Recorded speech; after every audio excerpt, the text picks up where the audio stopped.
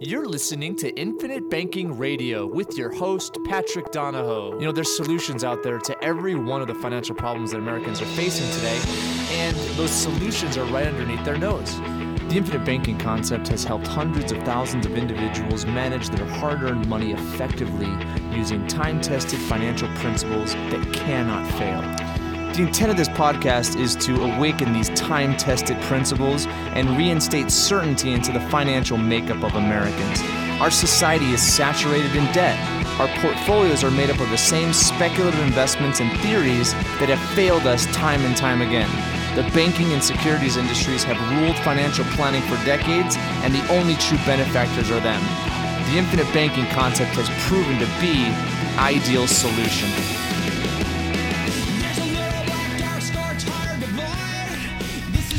Hey everybody, this is Patrick Donahoe. Thank you for downloading this month's podcast. We're glad you're here.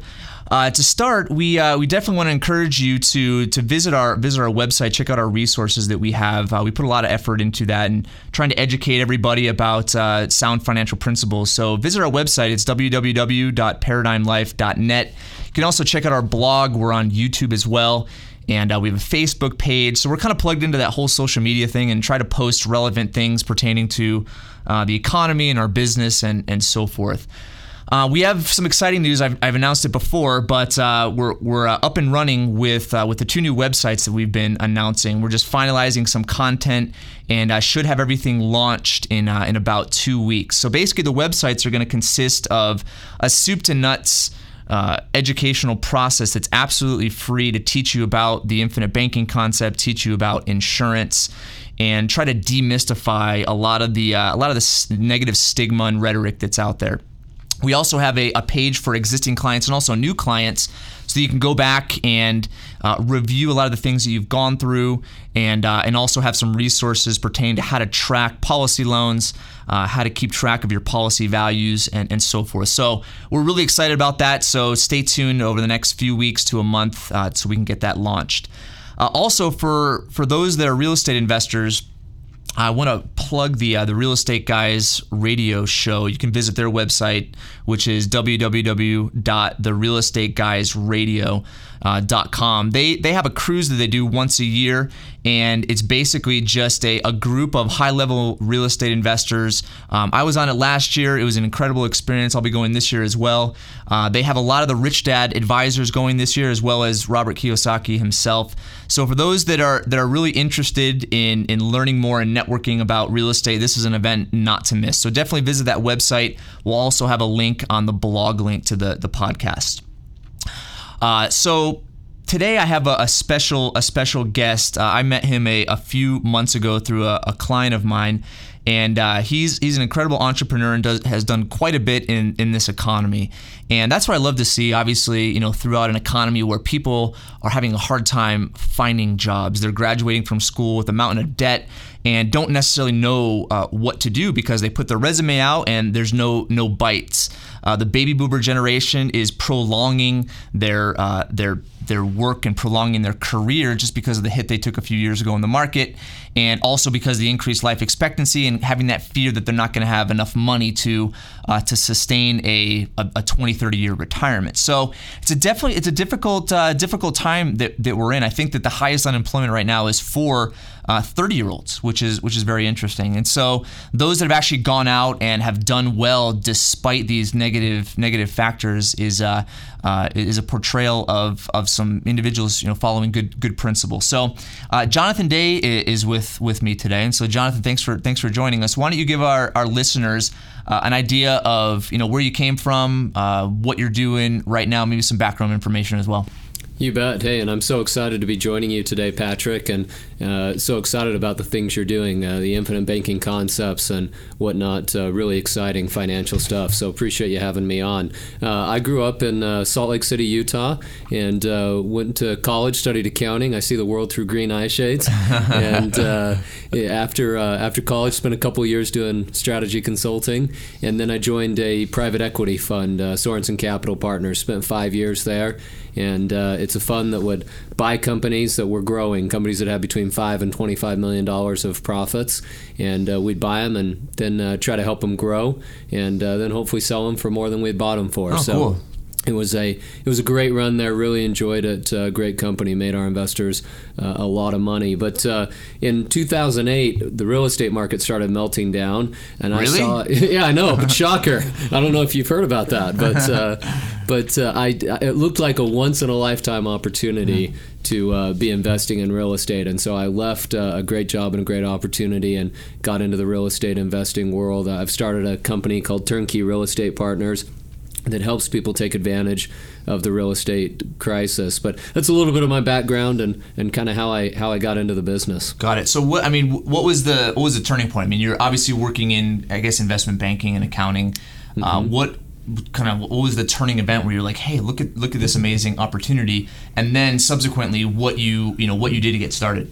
Yeah, really the turning event is I started to see real estate markets in the country where somebody could make 10 to 15% on their money just from the rent. I mean, even if the home never went up in value a penny ever for the rest of time, somebody could make 10 to 15% on their money. Or went down in value. Yeah, even if it went down in value, you're still collecting the rent. You're still making 10 or 15% a year. Yep. And so I started seeing real estate markets in the country where you could make that kind of money. And, I've been in investing, making 10 to 15% every year cash flow consistently in good markets and bad. It's hard to do. It is. And so I just thought, you know what, this is something I've got to take advantage of. So, I did what most people do in that situation. I went and found some people who are really smart about real estate and really smart about investing, and we teamed up, started a company, and it's been quite a ride. Owning a business in this country right now is certainly an adventure with all the stuff you have to put up with. But the real estate makes it worth it. Oh, I bet. Yeah, that's the thing is when you look at individuals that would potentially mentor you, or individuals that have done well, I mean, I think they recognize the value of relationships. And so some people feel kind of standoffish, which is, hey, that guy is really successful, and if I go up to him, he's just going to give me the cold shoulder. But nonetheless, a lot of the people that have done really well have not done it by themselves. And so using those types of relationships are huge, because once you try to develop it, they're very open to sharing, hey, this is what I did. Here's some things that I can do. Is that kind of what your experience was? Absolutely. You know what?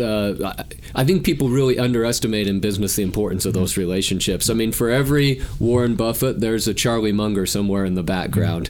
For every, and it's true, it doesn't matter whether you're looking at Hewlett Packard or Microsoft, or you go through a lot of the really successful companies. Google obviously has Larry Page and Sergey Brin. It is really hard to find a company in this country that got to be really successful with one guy doing it all. Yeah. There are a couple of examples, sure, but they're exceptions. Almost all of them have partners that have made it work together. Because typically the cliche is the self-made man. But it's like, I mean, I can understand why they would say that, but nonetheless, how many people were pertinent to getting that individual from A to Z? Absolutely. Nobody is truly completely self-made in our society. Yeah. So being in housing, I mean, obviously this is what you're doing full time. I mean, where do you see I mean, this is obviously a very open-ended question, but where do you see the housing market going? I mean, we're still, 2 years into a recession, maybe a double dip, and who knows, maybe 3 years into a recession. Who knows what's going to happen down the road? But looking at housing right now, what's your opinion of it? Where do you think it's going to be going? Yeah, and you talk about being 2 years into a recession. It's interesting. In real estate, it's even worse than that. I mean, home sales peaked in 2005. It was 6 years ago. Yeah, that's a good point. Good point. And we're a long way from getting back to that peak. Yeah. Home prices peaked in 2007, 4 years ago, and we are light years from getting back to that. So, it's been ugly for a long time in real estate now. And in terms of the outlook, I think it's tough. Yeah. I mean, every housing market's unique. What's going on in Detroit is very different than what's going on in Dallas. Yeah. But when you talk about the national housing market overall, it's tough. There's still a massive number of foreclosures in the pipeline, people that are more than 90 days behind on their mortgages but have not yet actually been foreclosed on. Yeah. And then there's a massive pipeline of homes that have been foreclosed on that haven't been sold yet by the banks and by Fannie and Freddie. And so, there's a lot of fear about the market. And I think that's part of what's paralyzing the real estate market right now is people worry about home prices continuing to decline, and they worry about, all this inventory hitting the market in the future. And frankly, some of those concerns are justified. It's one of the things we really need to do in this country to fix the housing problem is until you get all this inventory, that's going to come onto the market the next couple of years, until you get it onto the market and get it cleared out, people are going to be fearful. You're not going to have a recovery. You're going to have that fear. Yeah, we've tried to artificially prop up the housing market in the country and keep prices from declining to where they need to be. Mm-hmm. And all that does is prolong the pain, because you eventually get to the price the stuff's supposed to be at. Yeah. You look at what happened in the stock market, the stocks went down something like 70% in a year. But that was awful, right? But what was good about that is you'd hit a bottom. Yeah. And then things could go up from there, and people felt comfortable investing. We haven't had that in housing because we've artificially held up the prices. Well, one of the other things too, I mean, this is what I've seen when we talk to families and business owners and individuals, is that when you have a downturn, you have a change in psychology. People are no longer trying to go up in, hey, I've lived in this 2,500 square foot home for 3 years. I'm going to now go up to 3,000 or 3,500, and then to 5,000, then to 6,000. It's kind of going backwards. And looking at people going forward and having a higher mortgage, having a bigger house, and so forth. I think that goes quicker than basically the reverse. So the reverse is people are now downsizing. You have baby boomers who are living in, they're empty nesters, but they're still living in 5,000, 6,000 square foot homes. Yep. Over the next few years, them dumping those homes and moving into the 1,500 square foot that has better taxes and less maintenance and things like that. So you see that kind of shift.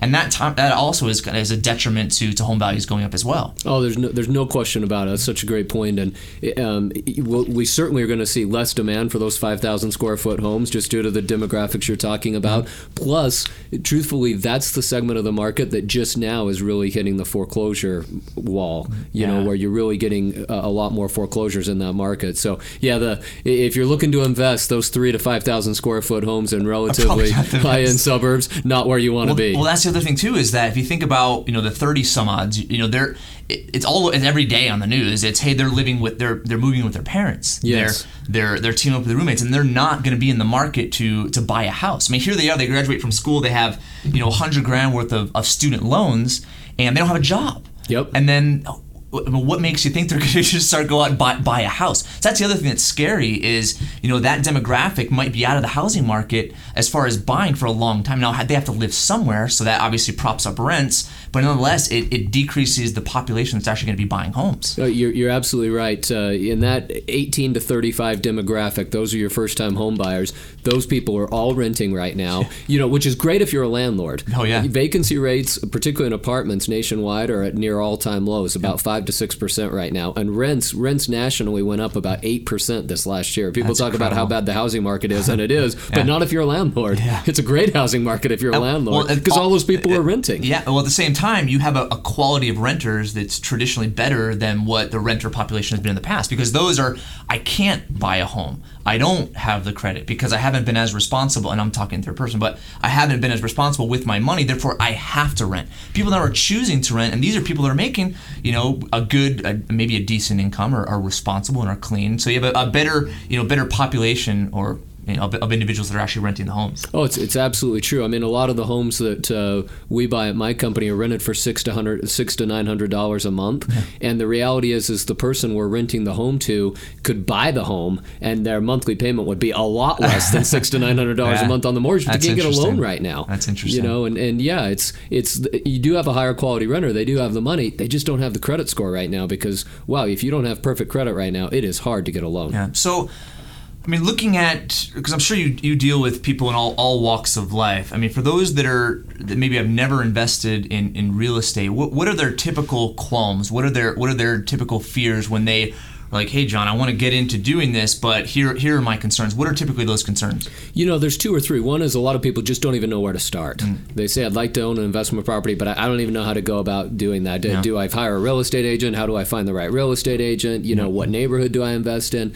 So part of it is they don't even know where to start. Another key factor is they say, well, if I buy the thing, look, I don't want to be a landlord. I don't want to be trying to collect rent. I certainly don't want to get calls at 2 a.m. about a leaky pipe. Just don't want to deal with any of those issues. Those those are probably the two biggest fears that we encounter. The third one that we encounter a lot right now is people are saying, well, can I even do it? I mean, can I get a mortgage on a property? What kind of credit do I have to have? Is it a nightmare dealing with the banks to buy a foreclosed home that I want to invest in? And of course the answer is, it is a nightmare to try to deal with the banks to buy those foreclosed homes, and it is a nightmare to get a mortgage. So some of those fears are legitimate, but those are the big fears that we see. Do you see people being able to overcome that? I mean, do you see when they get in and they recognize, hey, I can delegate the landlord issue to a property manager, or I can buy homes in specific areas in cash, and I can do specific things so I don't, I know that the foundation on the home that I'm making an offer on is not cracked, or the roof is about to implode, or whatever. I mean, do you see people being able to overcome those issues once they see some solutions? Absolutely. I mean, our company, for example, has helped thousands of people buy properties over the last few years,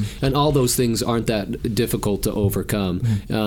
For people who want to do it themselves, hey, there are resources out there. It's not that hard to find real estate agents who are hungry for work right now. When people team up with a company like ours, we do it all for them. I mean, we buy the foreclosed home, we fix it up, we hire a property manager to manage it, the property manager puts a renter into it, and then we provide that property to an investor. And so you do it after the fact. Wow, okay. Yeah, so all the investor does is they get a home that's already fixed up, that's already rehabbed, that's already cash flowing, already has a tenant in there, already has a property manager managing it. All they've got to do is invest in the property and cash the checks each month. Cool. It's a great setup. So the fears aren't that hard to overcome if a person's willing to do it. Interesting. Cool. So let's maybe shift gears a little bit. I mean, you obviously have an accounting background. You're in you're in real estate right now, so you're able to see how the different financial factors make to a good return on investment in rental real estate. So knowing that, I mean, what's your current opinion of the economy? Obviously, we've talked about housing, where it's potentially going, but what about the economy in general? Obviously, if you're an accountant and you look at the books of the government, I mean, you have a mountain of liability and not that many assets and not that much revenue. So looking at that, I mean, what's kind of your opinion as far as where things are going? I know it's a very open-ended question too. Yeah, I mean, we could spend 3 hours talking about the economy. Yeah. Look, the economy's tough. A lot of the economic growth in the last 15 years in this country came from taking on more debt. Our government took on trillions of dollars of debt. Consumers took on trillions of dollars of mortgage debt. Consumers also took on trillions of dollars of credit card debt. And to be honest with you, we've pretty well hit our limits in terms of the amount of debt we can take on. And now we're in a part of the economy where we're deleveraging and people are trying to pay down some debt. And you look over economic history, when people are trying to pay down debt, economies don't tend to grow very much. No. It takes a while to get the debt paid down to a point that people are willing to spend again. And so people talk about a new normal in the economy of kind of very slow growth, not necessarily contraction, but of very low, slow growth while we pay off debt. And that's my personal opinion about where we're headed. And that should be an indicator of not necessarily the whole idea of, because people, in 2004, 2005, after the dot-com bust and when kind of the economy started to pick back up a little bit, people weren't necessarily spending their own money. They were spending their equity. They were spending credit card money. They were living beyond their means. I mean, 2005, the personal savings rate that's tracked by the Federal Reserve was less than zero. I mean, it was negative. Yeah, and so you look at that. And it was an artificial growth. Yep. So basically, the correction is occurring. And absolutely. And I hear the commentators on the media. They're like, we need to spend more. If you've been saving up for something, spend it. It's like, no. I mean, don't spend money you don't have. And so I think it's a correction of sorts. But here's something that has really intrigued me. There's an article that came out a few months ago by Gary North, and I follow a blog. It's called LewRockwell.com. Lew Rockwell is the head of the Mises Institute, which is kind of a private economic think tank, and they have a huge blog, and they have lots of different educational resources and schools and things like that. But he's the head of it. He helped create it, or he actually created it. But he does a newsletter which is really intriguing. And Gary North is an economist, and he came out with something a few months ago that was very intriguing, and basically said that. Not that I'm touting Ron Paul, but he said, Ron Paul is going to save the economy, not because he's going to become president. Cause I don't know if he has a really good chance. He might, but actually, I'm going to vote for him. But with Ron Paul, he's exposed the culprits. He's exposed because 3 years ago, I never got, hey, what's your opinion about a currency collapse? And it's like I never got those questions ever, but I get those questions every week now. Right. And Ron Paul has exposed who the culprits are, the Federal Reserve and printing money, and that money is not backed by anything. Currency is not backed by anything. The dollar is not backed by anything. And now people are very aware.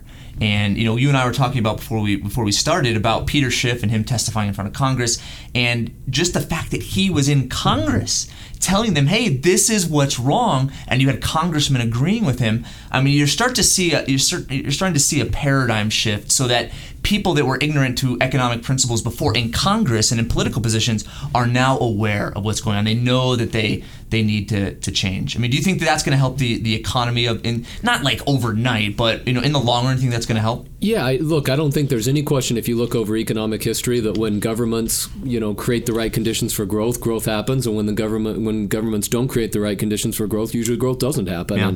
And a big part of our problem in this country the last 10 years is we have had a completely dysfunctional government. Yeah. And I would laugh if it weren't so tragic, but I'll listen to a speech from the president saying we need to fix the tax code, it's a disaster. Then I'll listen to speeches by Republican congressmen saying we need to fix the tax code, it's a disaster. Yeah. Then I'll listen to speeches by Democratic congressmen saying we need to fix the tax code, it's a disaster. Yeah. Well, maybe I missed something in civics class, but last time I checked, if all the Democrats and all the Republicans in Congress and the president support something, don't they have the power to make it happen? Yeah. I mean, it seems to me you got the votes at that point, but it doesn't matter whether we're talking about the tax code or whether we're talking about the regulatory system in this country, or whether we're talking about the immigration system in this country, or whether we're talking about the level of debt and spending in this country. Regardless of what it is, Congress is just, and Washington in general, has just refused to address it. Yeah. And really for 10 years now. And I mean, you can go back to the presidential debates of 2000, and they're talking about all the same issues we're talking about now because we haven't solved any of them. Yep.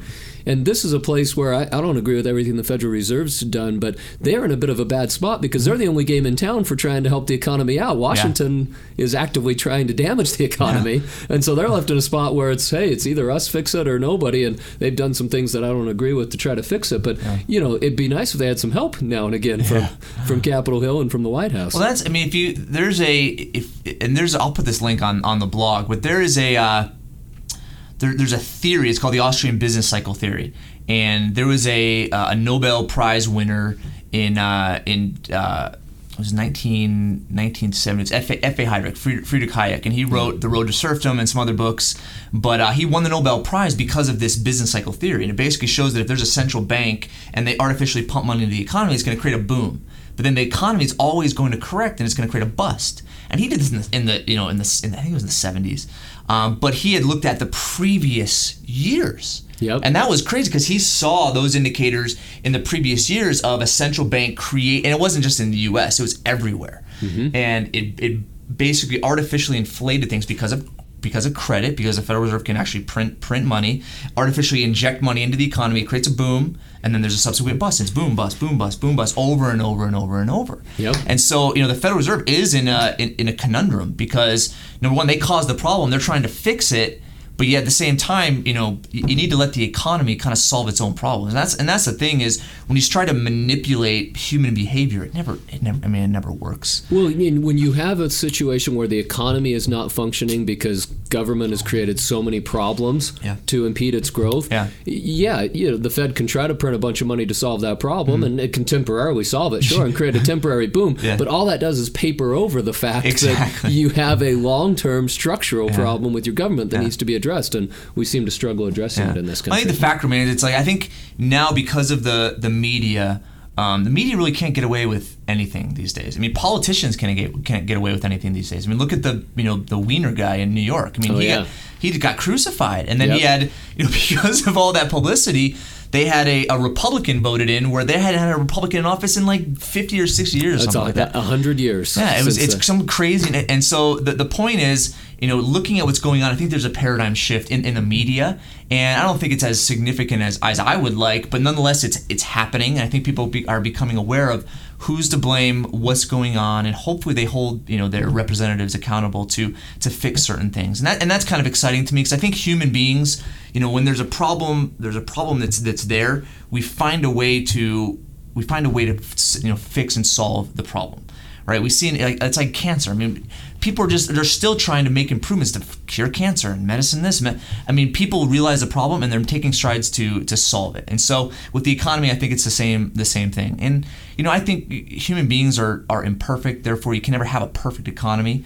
But at the same time, I think we're making strides to hopefully get back to equilibrium. I think it's going to take a while, but nonetheless, I'm hopeful. Me too. I mean, short term, I think we're going to have low growth, like I mentioned, but long term, I'm very optimistic. Warren Buffett has said many times, nobody ever made money by betting against America, and he's still right. Do I think we're in for a couple of years of pretty slow growth? Yeah, I do. But at the end of the day, is there any other place I'd rather invest money? No. Betting against America has always been a losing bet, and I don't think that's going to change. Yeah, and it's hard because you look at you just look at the situation we're in. You go back to the American Revolution, and they revolted against a tax in England of like 1% and 2%, right? And now we're taxed on like tea alone. Seriously, now we're taxed on literally everything, and so. I think that people are uprising in a manner of speaking, but hopefully things turn around, and I think they will. Yeah. Well, thanks for being on. It was great to have you. I appreciate your insight. We'll put all your contact info and your company info on the blog, so that if people want to kind of see what you're doing, I've gone to your website and there's a lot of information on there as far as what you're doing, what type of real estate, where the properties are, and so forth. So I'll definitely put that on there so people can check it out. So I appreciate you doing that. It's really interesting. This is a once-in-a-lifetime opportunity in the real estate market we're in. I mean, we're seeing homes that you can buy for $30,000 to $50,000 that rent for $600 to $900 a month. And there was a day 40 years ago where those homes also were $30,000 to $50,000, but not renting for that. Yeah, they rent for $150 a month back then. And it's unbelievable to me the kind of returns people can get in the real estate market right now. So it's really interesting time, and hopefully the economy in the country will recover. Cool. Well, for those of you who are listening for the first time, go back and check out our previous podcast. We have several years of archives, and we've interviewed pretty much every type of industry under the sun, and so we hope you do that, and definitely send us an email if you want more information about our company or visit our website. We have links on there to download articles and other resources. So the website's www.paradigmlife.net. This is Patrick Donahoe signing out. We'll talk to you next month.